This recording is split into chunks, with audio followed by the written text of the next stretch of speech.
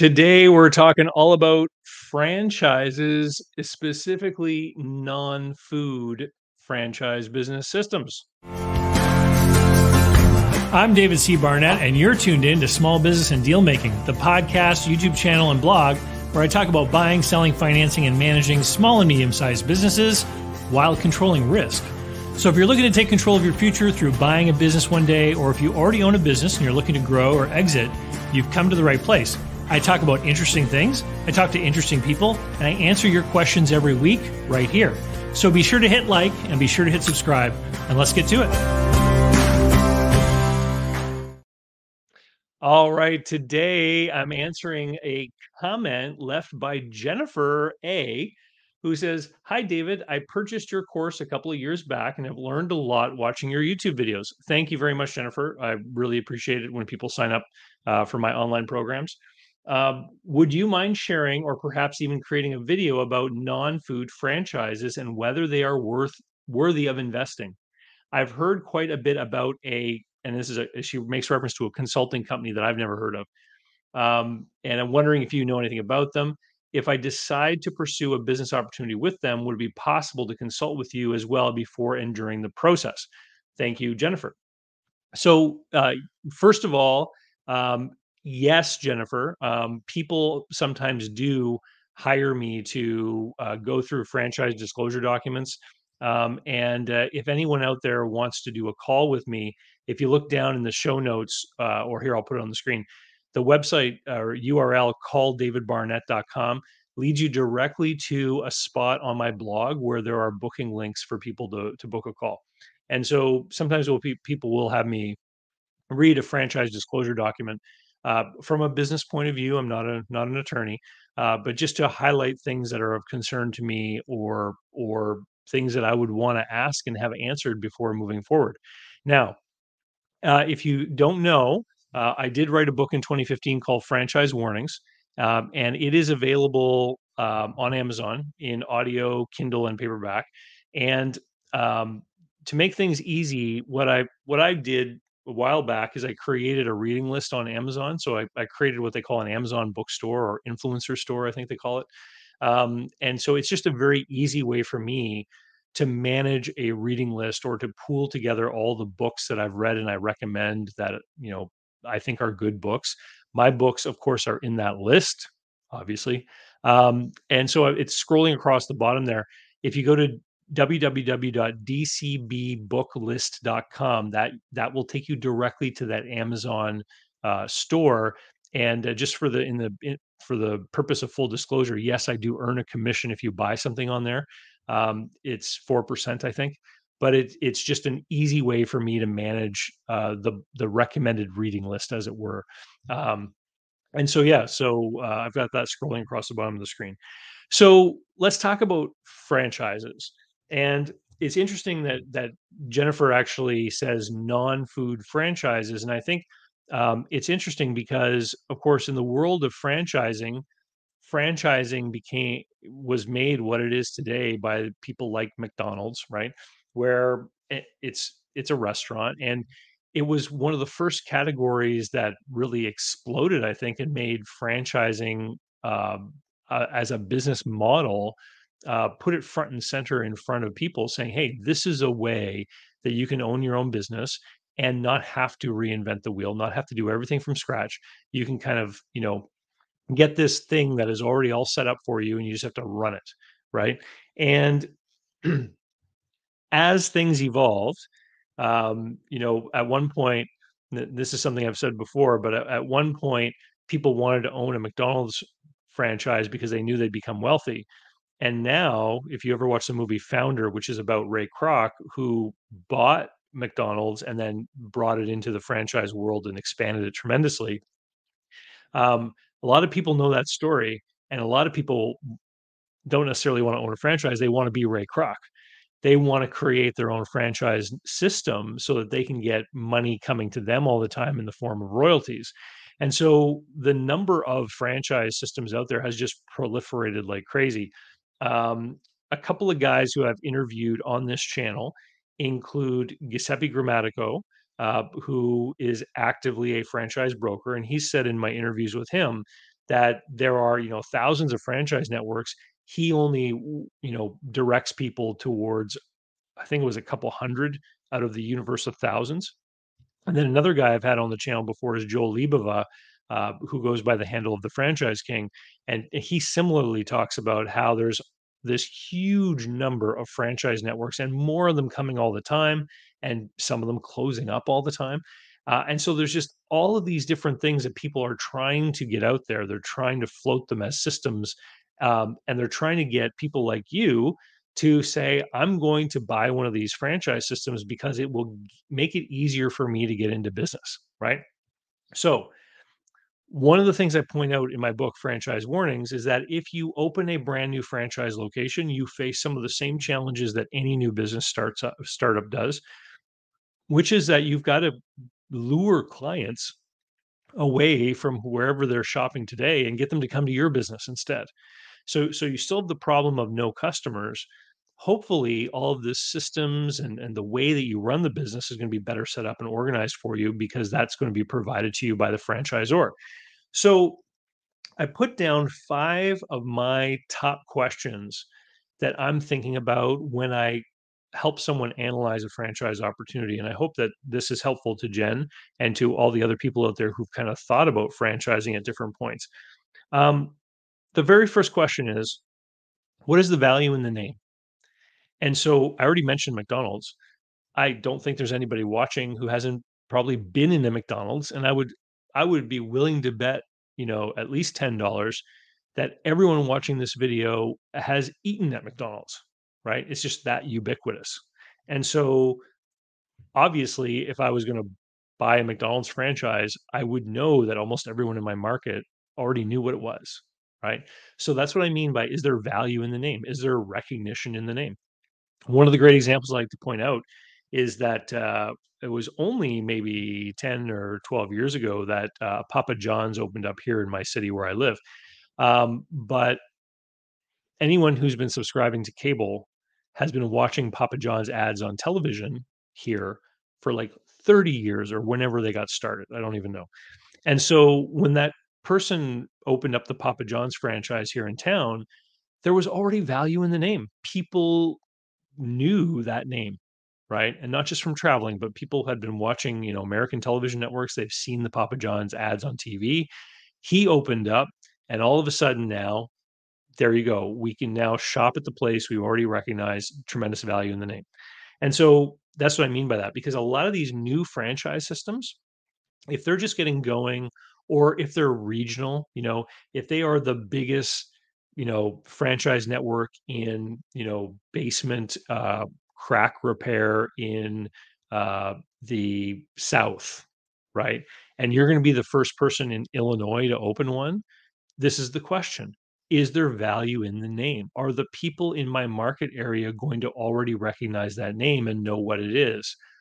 Or am I the person who's going to have to spend all of the money and put all of the effort into promoting this brand name, which I don't own, right?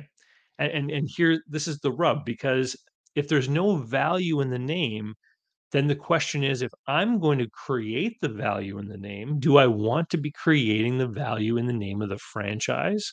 Or do I want to create my own new brand if I'm going to be willing to start a business from scratch? Right. So I'll let you answer that. But that's the first question. Is there value in the name? Number two, what will they do for you? So what is it that they're going to do for you? Now, everyone is focused on the startup and the initial training and the operations manual and all that kind of stuff. You pay a franchise fee and it covers all of that initial setup, training, etc. But then you have to pay royalties and marketing fees going forward typically. And so my question is what do you get for that?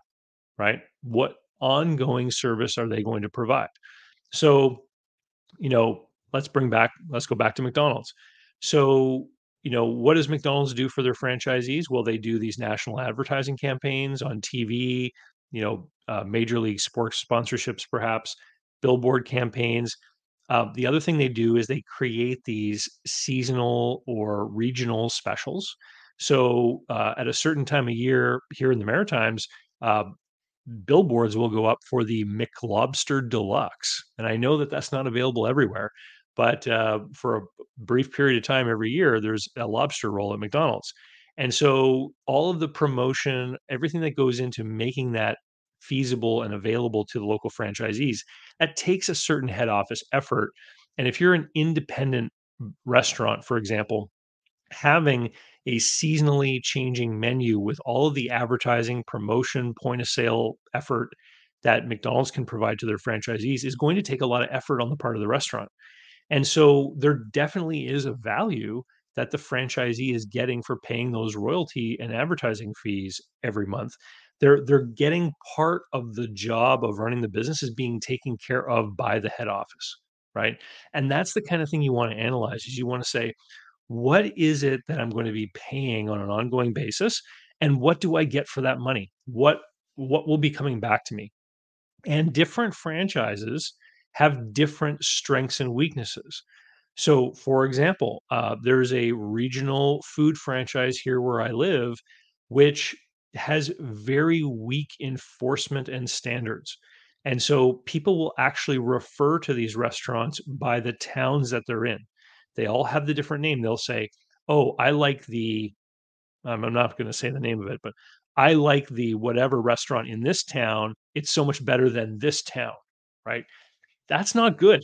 If you're going to be buying into a franchise brand, you want to have that homogeneity. You want to have that homogenous experience. You want people to know that if they like it in one town, they're going to feel the same way about it in your restaurant. You don't want things to become, divided between different locations. That's a bad thing.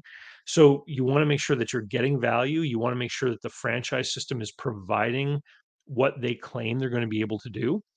Um, I have direct personal experience with a franchise network that was trying to grow very quickly. And in order to grow very quickly, they had a very low franchise fee. And so it made it very attractive. However, because their franchise fee was so low, it meant that honestly, the people at head office could not deliver on part of their promise. And so many of the new franchisees were kind of left on their own to figure things out. They didn't have any kind of ongoing coaching support, and they didn't have anyone from head office coming to visit them, to do training, to make sure their staff was doing things properly, to enforce standards the way things are supposed to be done for the customers, because the head office just couldn't afford it because they weren't charging the franchisees enough money, right? And so it's not just about trying to be cheap or value shopping, it's about what do I pay and what do I get? And is there value in what I get? And is it going to make sure that I'm operating correctly and getting the coaching, training, support that I need to be successful, and that the other people in the network similarly are getting that kind of support so that the customer experience can be the same across the network, right? So these are conversations that obviously you're going to have with the franchisor, but you're probably going to have these conversations with existing franchisees as well as you do your due diligence when you're learning about the franchise. Um, so that's question number two. What will they do for you, and what do you have to pay for it? Question number three, can you replicate this on your own? So what are they going to teach you how to do? They're going to teach you a specific system for how to accomplish X, right? That's what they're going to do. So then the question is, could you do it on your own cheaper? So in my book, Franchise Warnings, what I suggest people do is if you, and I give the example of a food franchise, but if you see a certain kind of restaurant franchise and you go, okay, this is what I'm going to get, you know, go explore the idea of what it would cost for you to create your own. What would it cost to have a professionally designed logo? What would it cost to work with an interior designer who's going to give you a franchise look and feel in your independent restaurant, right? What would it cost you to replicate it on your own? You might be surprised, especially with the way technology and services are going today. You can hire some top-notch talent, through various services online. You can actually find people who've done similar work for franchise networks. And obviously, when you hire them, you get to lean upon the experience and learning curve that they went through working for the franchise clients, right?